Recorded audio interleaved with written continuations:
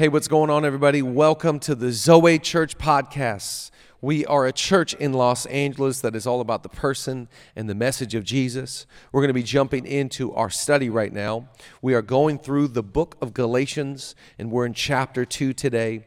We're in a series called Transformed by Grace, and I want to thank every person that helps us get these messages out.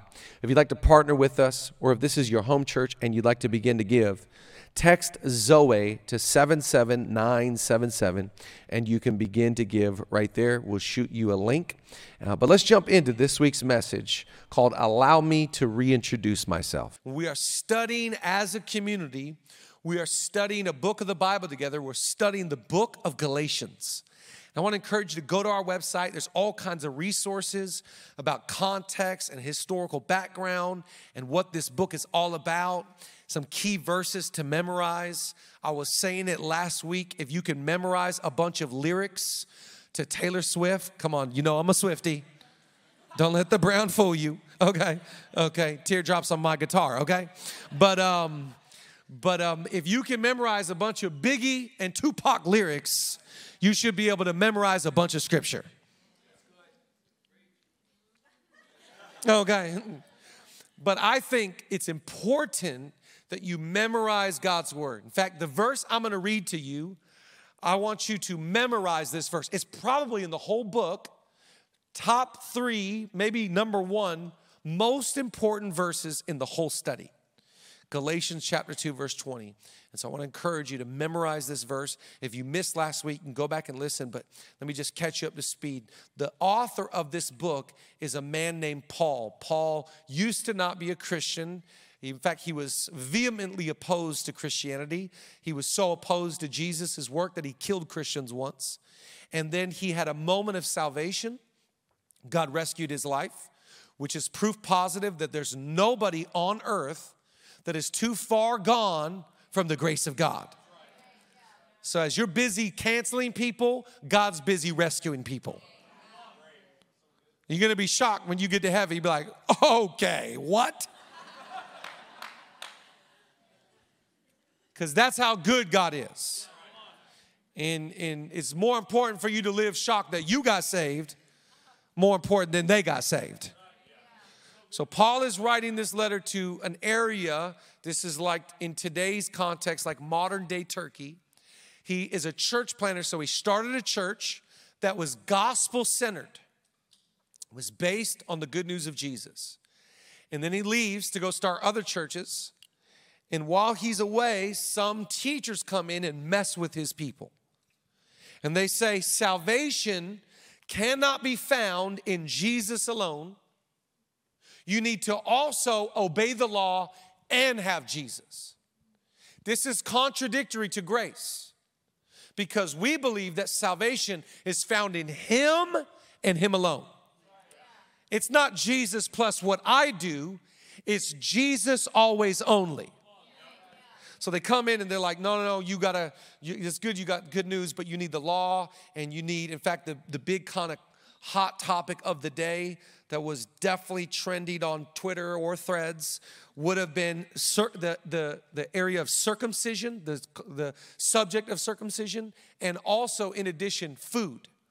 So you had to obey the law, and you must be circumcised to be saved, and you must not eat unclean food. And Paul comes in with a new gospel that says none of those things matter. All that matters is Jesus. We are saved not by our behavior or anything of the exterior. We are saved only by belief in Jesus. And so these guys come in and they start to kind of convince these guys that it's Jesus plus the law, Jesus plus behavior. And Paul is writing this letter and he's a little bit upset, and he says to them, you were running such a good race. Who tricked you? Who convinced you otherwise? Who got you to switch sides? And so he's going to deal with these leaders. He's going to deal with this church. He's writing, and today's theme scripture is the delineation between who I used to be and who I am now. And I don't know if you're really saved if you cannot delineate between who you were before you met Jesus and who you were after you met Jesus. Because when you encounter the cross, it's not I went to church. It's God saved me.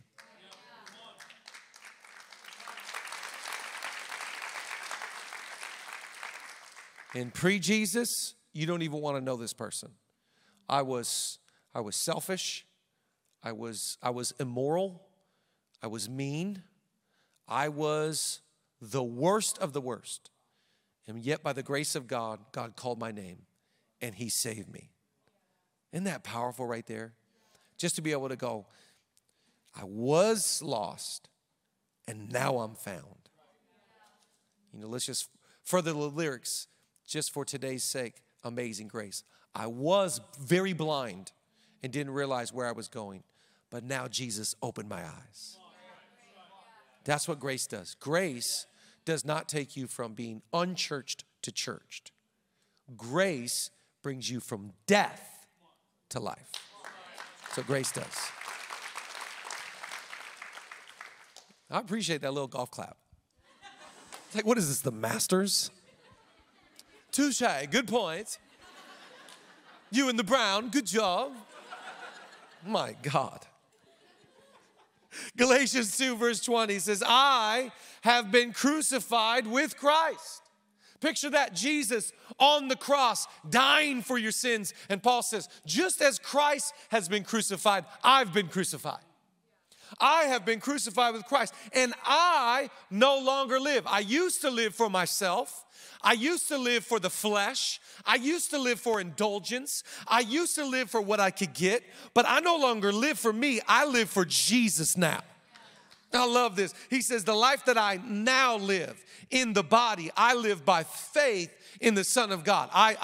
This is the clear path. The life that I now live. See, you ain't living until you start dying. And once you die to yourself and you're alive to God, then you're truly living the God dream. Oh, come on, clap. Everybody got to clap for that one. That's true living. The life that I now live by faith.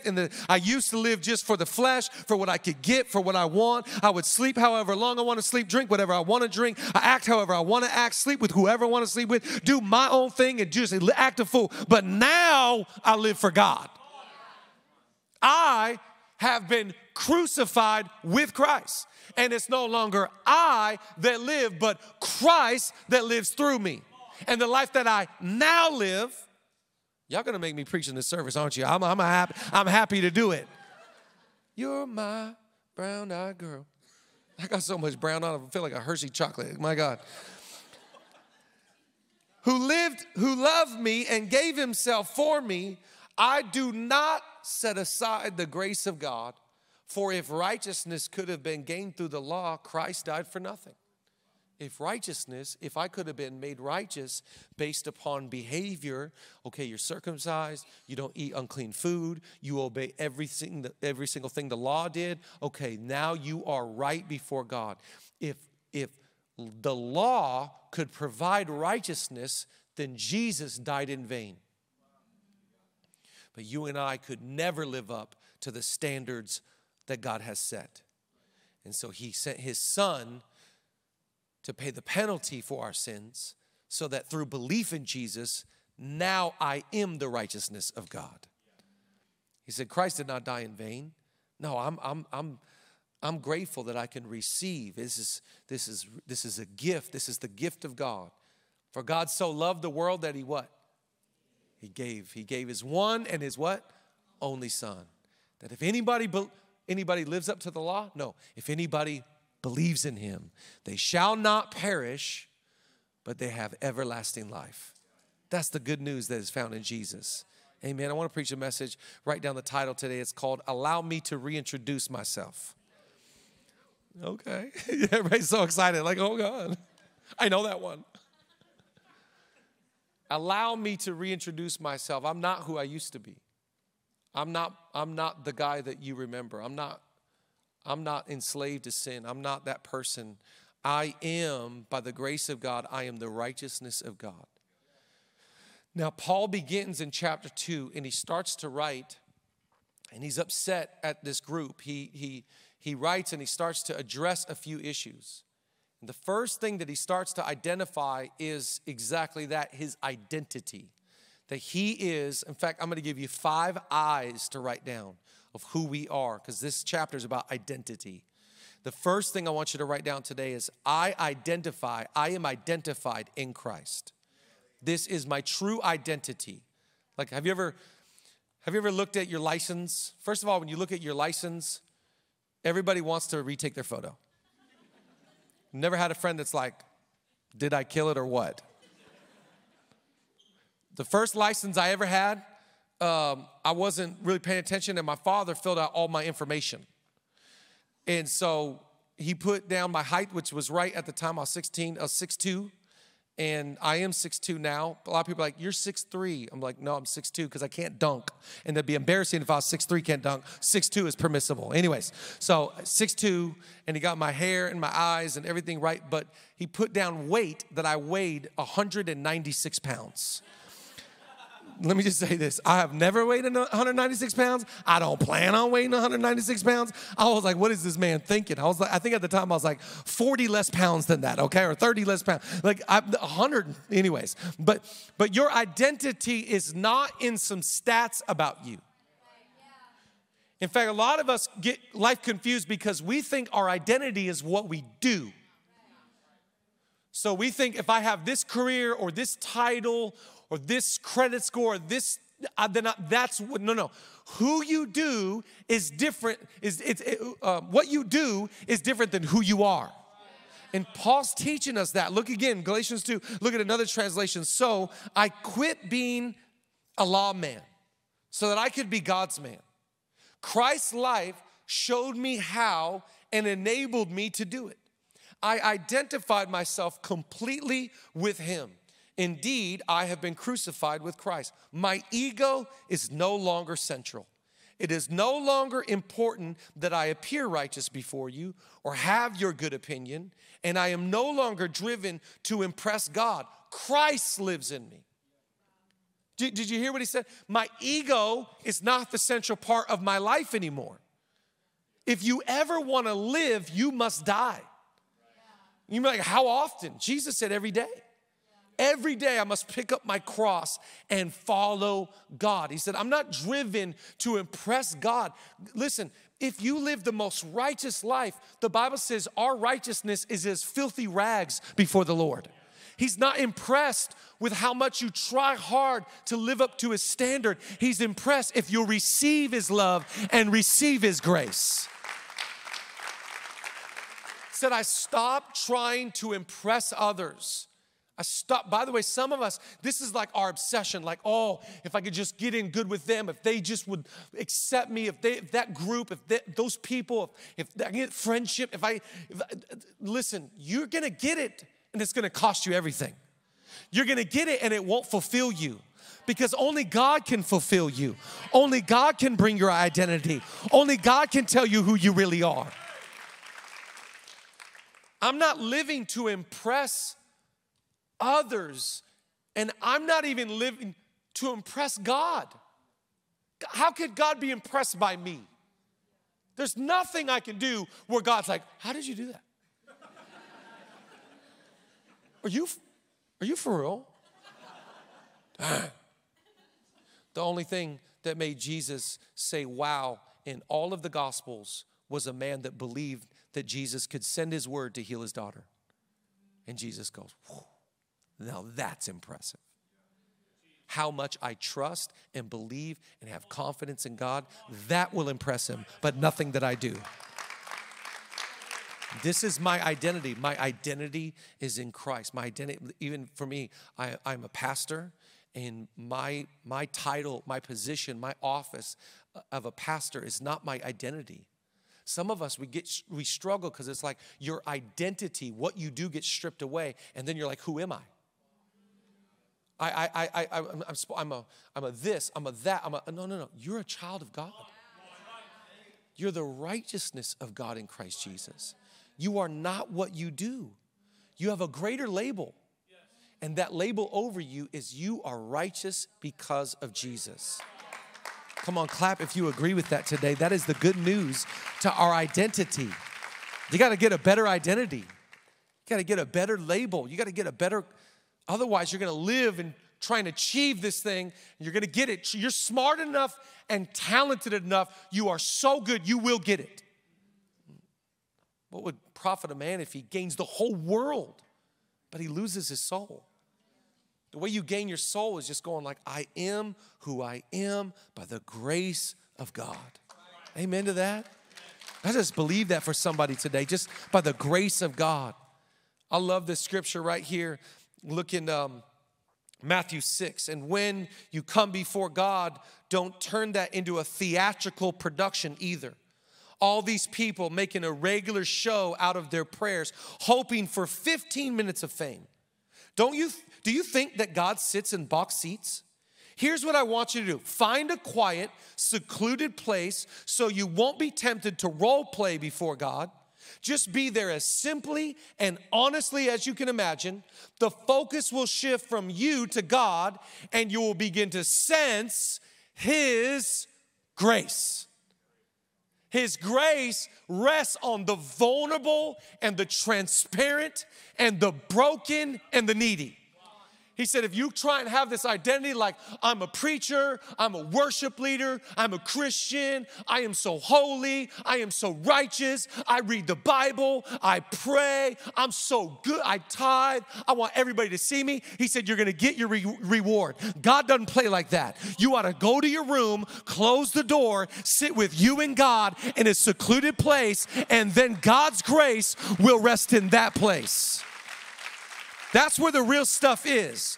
The way to say that is your authority is in your authenticity. God can't work with the fake you. He can only work with the real you.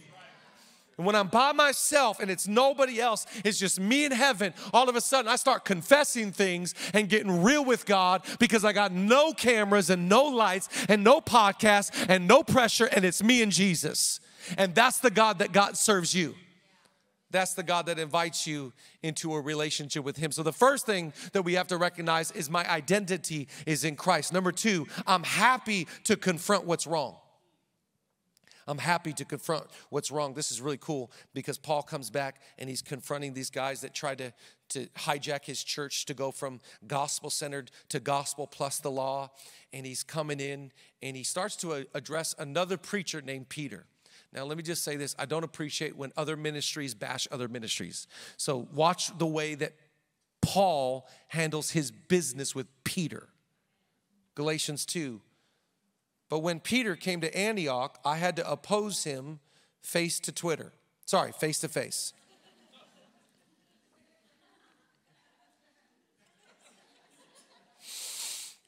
For what he did was very wrong. When he first arrived, he ate with the Gentile believers who were not circumcised. But afterward, when some friends of James came, Peter wouldn't eat with the Gentiles anymore. He was afraid of criticism from these people who insisted on the necessity of circumcision. As a result, other Jewish believers followed Peter's hypocrisy, and even Barnabas was led astray by their hypocrisy. So Paul says, some of us, this will free you. Some of us, our biggest problem is we'd rather talk about people than to people.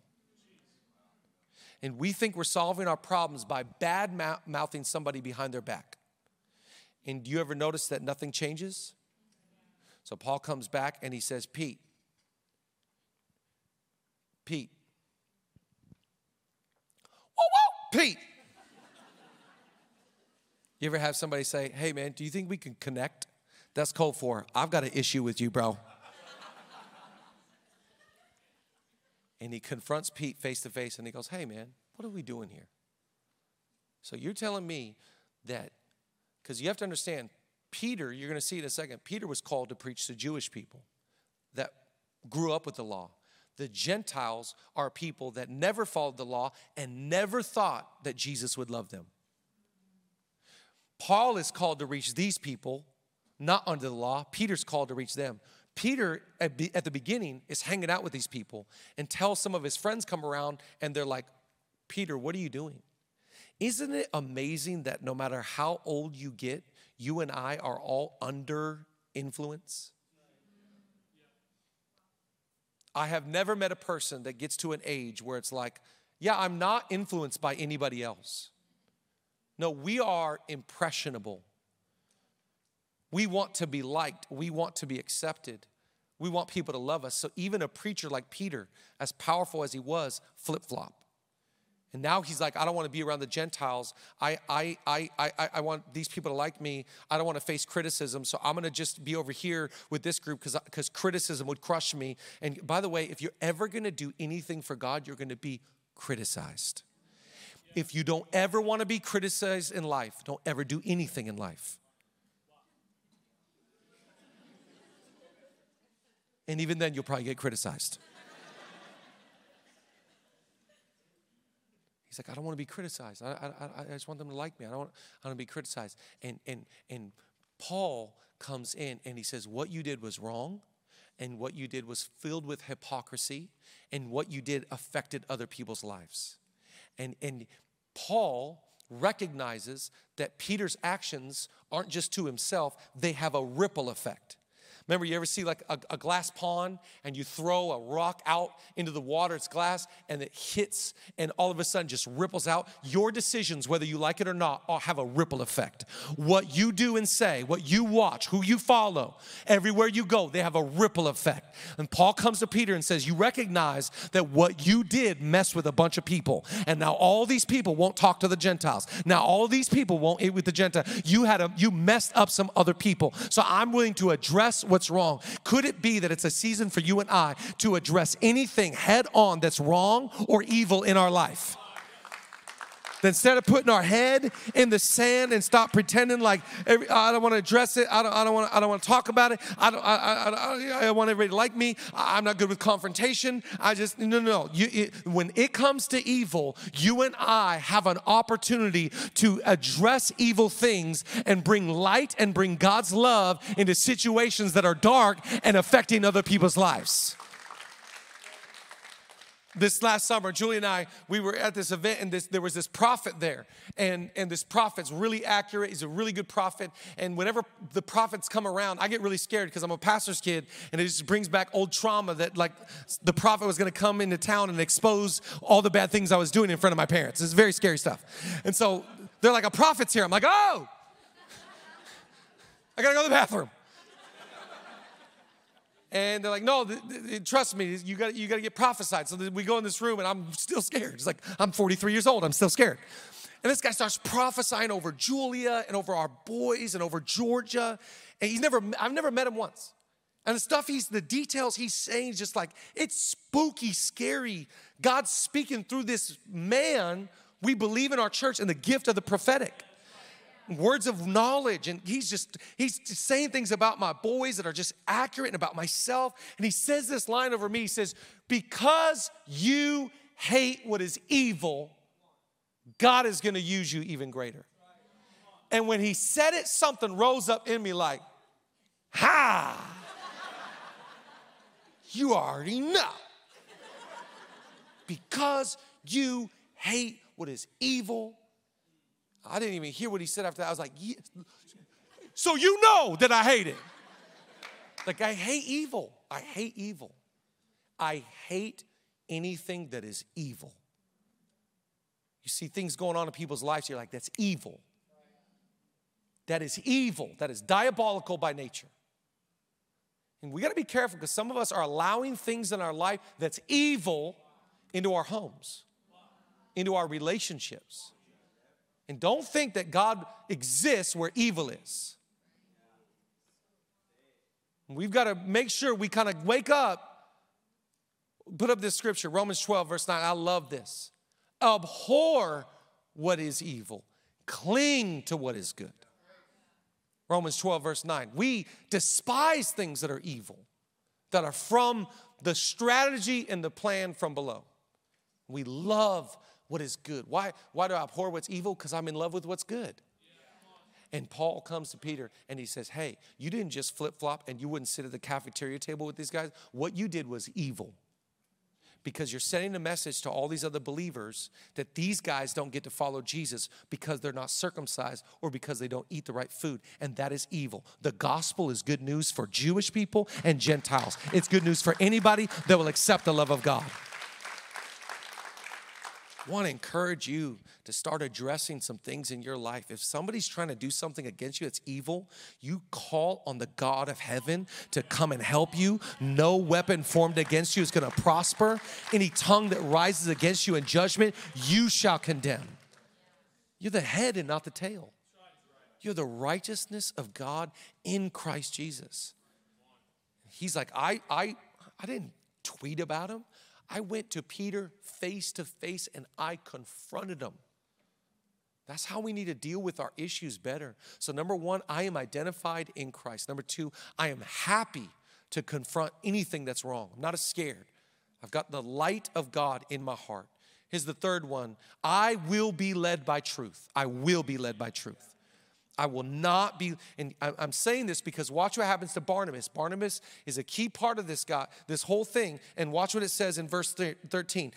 As a result of what Peter did, other Jewish believers followed Peter's hypocrisy, and even Barnabas was led astray by their hypocrisy. What? Nah, Barney. It's my guy. You got to Barney? Dang, man. That was my dude. Love that guy, man.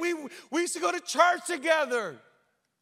See, you have to understand something about life. You and I could be led astray. You are not that strong. You are not that good not to get down some path that's like, wait, you doing what now? With who? No. Even Barnabas, I love that he says that. Even this was a good guy. He got led astray into some stuff that's like, bro, Barney, what you doing, bro? Where are you going? This is not truth. You got to make a decision today. I will not be led astray. I will be led into truth. How do you know you're being led into truth? It sounds like Jesus, looks like Jesus, smells like Jesus, acts like Jesus, talk like Jesus. There's freedom there. There's peace there. There's joy there. There's love there. There's fruit there. There's mercy there. Wherever the wisdom of God is, there's unity. You can't tell me that God done got a plan for your life. Wherever you go, there's freedom. That's why Jesus said, you shall know the truth. And the truth shall what? Set you free. You get into bondage, all of a sudden it's like team this, and there's division, and there's like, nah. It's like, hold on, wait. So this is God's will? Like, we don't eat with these people, and these people are off limits, and we don't talk to them. And oh yeah, that's going to work in heaven. That sounds just like Jesus, right? You get led astray. No, I will not be led down these paths that are going to destroy me and mess with my family and take out my marriage. All of a sudden, here's my calling. Like Samson was on the right path. Delilah led astray. Solomon on the right path. Why is this man to ever walk the face of the earth? All of a sudden, women turned his heart, turned against God. Demas was used by God, left the church to go make money in the world. You telling me that it happened to Barnabas? It can happen to you? We have to make a decision because of my identity that's being in Christ. I will not be led down paths that will bring all kinds of issues and pain and all kinds of rejection and hurt and division in my family. And now I'm messed up and now I'm filled with a world of regret. And I'm like Esau crying my eyes out going like, oh, why did I do that? Why did I No, I will repent and be led down the path of truth. What did it say? Psalm 23, the Lord is my shepherd, I shall not want. He makes me lie down in green pastures. What kind of waters? Still waters. Paths of what? Righteousness for his name's sake. You get going down these paths. Watch this, Mark chapter 4. Let me show you the scripture. This is a very scary scripture to me. Mark chapter 4. You got to watch out for this stuff. Mark 4:18.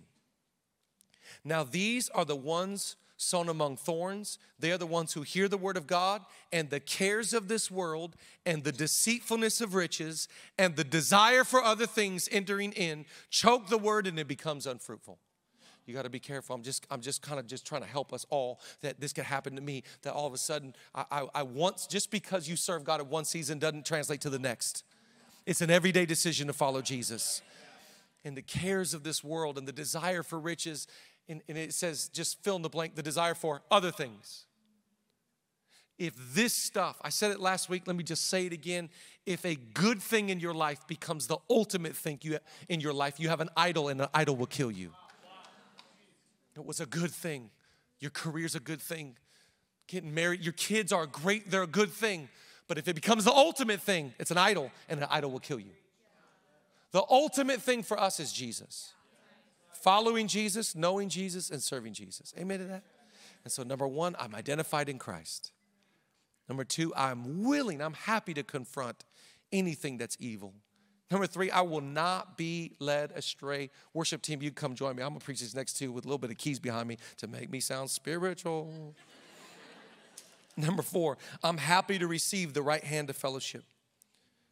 I won't bore you with all the verses here. No, not bore you, but just for time's sake, I'm not going to read all the verses here. But Paul continues on to say that he met with all these important people in the church. And they recognized that Peter was called to the Jews and that Paul was called to the Gentiles. And so they could recognize Pete, his sphere of influence is Jewish folks, and Paul, clear, you are called to Gentiles. And so they gave him the right hand of fellowship. Now, I grew up in church, so whenever I heard the phrase, the right hand of fellowship, I always thought it meant somebody got kicked out of the church. So whenever I heard the right hand of fellowship, I was like, oh, that's right. They messed up. We booted them. Which, growing up, I was like, dang, that's savage. I didn't know we could do that. Just kick people out. I didn't know that. The right hand. Boy, was I wrong. Because if you study what it's saying is, the right hand of fellowship is not to kick you out. The right hand of fellowship is to bless you for your God-given assignment. And so the leaders of the church recognize, Peter, that's his sphere. Paul, this is your sphere. And so we give you the right hand of fellowship. Could it be in this season that God is trying to give you the right hand of fellowship into your assignment? I assign you into the music industry. I assign you into education. I assign you into politics. I assign you into this neighborhood. The right hand of what? Fellowship. Yep, that's it. That's God. There it is. It's clear. Peter, it's so obvious. Paul, it's right in front of our. Do it. Why is it that we get so excited about opportunity? And some of us are like, I just want an opportunity, man. Somebody would just give me an audition. I just want an opportunity. You don't want an opportunity. You want something bigger than that. You want an assignment. Some of us are so thrilled that we got an opportunity that we miss the assignment within the opportunity. That it's not about that door. It's about what happens when you walk through that door in the way that somebody thank him today. I'm not just living on an opportunity. I'm living on an assignment. There's a church in LA called Zoe, and we don't call ourselves blessed to have a service. We call ourselves blessed to be a light and to be a witness and to be a love and to be a grace and to be a blessing. Somebody give them a praise. It's not about opportunities. The right hand of fellowship. I prayed over you today that you'd have the right hand of fellowship, that God would just go like, that's it, I'm placing you there. I put you in that apartment. I put you in that cul-de-sac. I put you in that community. I put you in, you think you're working that job just because you got a job. I've assigned you to sit next to them. I've assigned you to be in that community. I've got something bigger. I got something greater. No eye has seen, no ear has heard, and no mind can imagine the things that I have in store for those who love me and are called according to my purposes. So I'm in heaven heaven and you're on earth, and I'm the God that moves assignments. So just a heads up, we can recognize Peter, yep. Paul, yep. You, yes. The right hand of fellowship. I used to think it was people getting kicked out. It's people being commissioned to the greater thing that God has on you. I have been crucified with Christ. It's no longer I that live, but it's Christ that lives through me. And the life that I now live. The life that I what? Now live. The life that I what? Now live. I live by faith in the Son of God who gave himself as a ransom for me. Christ didn't die in vain, so I can just put aside grace. He died for me, that I could follow him and serve him. So I'm going to get up tomorrow. I'm going to say, this is the day the Lord has made. I will rejoice and I will be glad in it. And I'll be glad, God. Put me wherever you want me to. Put me in, coach. Come on, anybody that'll be willing to say tomorrow, put me in.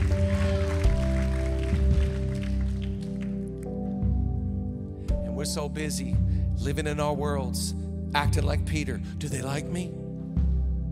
Do they think I'm cool? Are they going to think I'm all right if I wear all brown?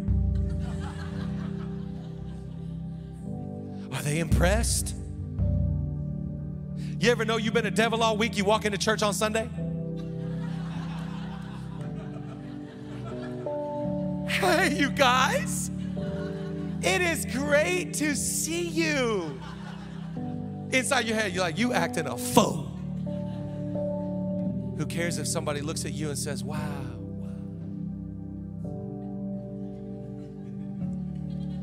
They are so spiritual.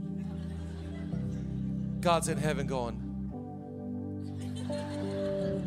give me a break.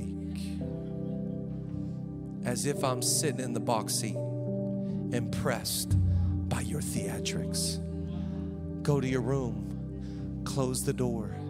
Let's spend time with just me and you, where I can speak to you and I can heal you and I can love you and I can break you down so I can build you up. Clap if you're thankful. I know allow me to reintroduce myself. I'm not who I was last year. I'm not who I was when I moved to LA. I'm not who I was 15 years ago. I'm the righteousness of God in Christ Jesus. Quit playing games. Quit playing games. Some of us are like, you know, if I get a little bit more of this, do a little bit more of that, and maybe even my connect group leader will think I'm good. Maybe even my spouse will think I'm better than I am. We don't live for man. We live for Jesus. Stand to your feet. Last thing. Write it down on your phone today. I don't want you to miss out on this truth. Last truth of the day. I am changed by grace, not self-improvement. Last scriptures of the day, Galatians 2, verses 15 through 16. We know very well that we are not set right with God by rule keeping, but only through personal faith in Jesus Christ. Well, how do we know this? We tried it, and we had the best system of rules the world has ever seen. Convinced that no human being can please God by self-improvement, we believed in Jesus as the Messiah so that we might be set right before God by trusting in the Messiah, not by trying to be good. See, when you follow Jesus, it's not that you don't want to self-improve. It's that you just know the way to self-improvement. Self-improvement doesn't happen by trying harder or working more or giving up or doing this, that, or the other. To improve yourself, spend time with Jesus. And Jesus, who is the author and the finisher of your life, He will come and heal you and deliver you and free you and serve you. So the work of a believer is not self-improvement. The work of a believer is trusting Jesus. That's my real identity. God, I'm dealing with things in my life, and there's no way I could break this chain without you, Jesus. There's just no way, God, I can get over this mountain without you, Jesus. So, Lord, will you heal me, and will you free me today? I want to encourage somebody. God didn't just start a good work in you. Philippians 3:13, for he who called you and started a good work in you, for he who has begun a good work will be faithful to complete that good work. Is there anybody grateful today that God loves you so much that he's not going to leave you high and dry where you're at? Come on, Zoe, let's pray today. Jesus.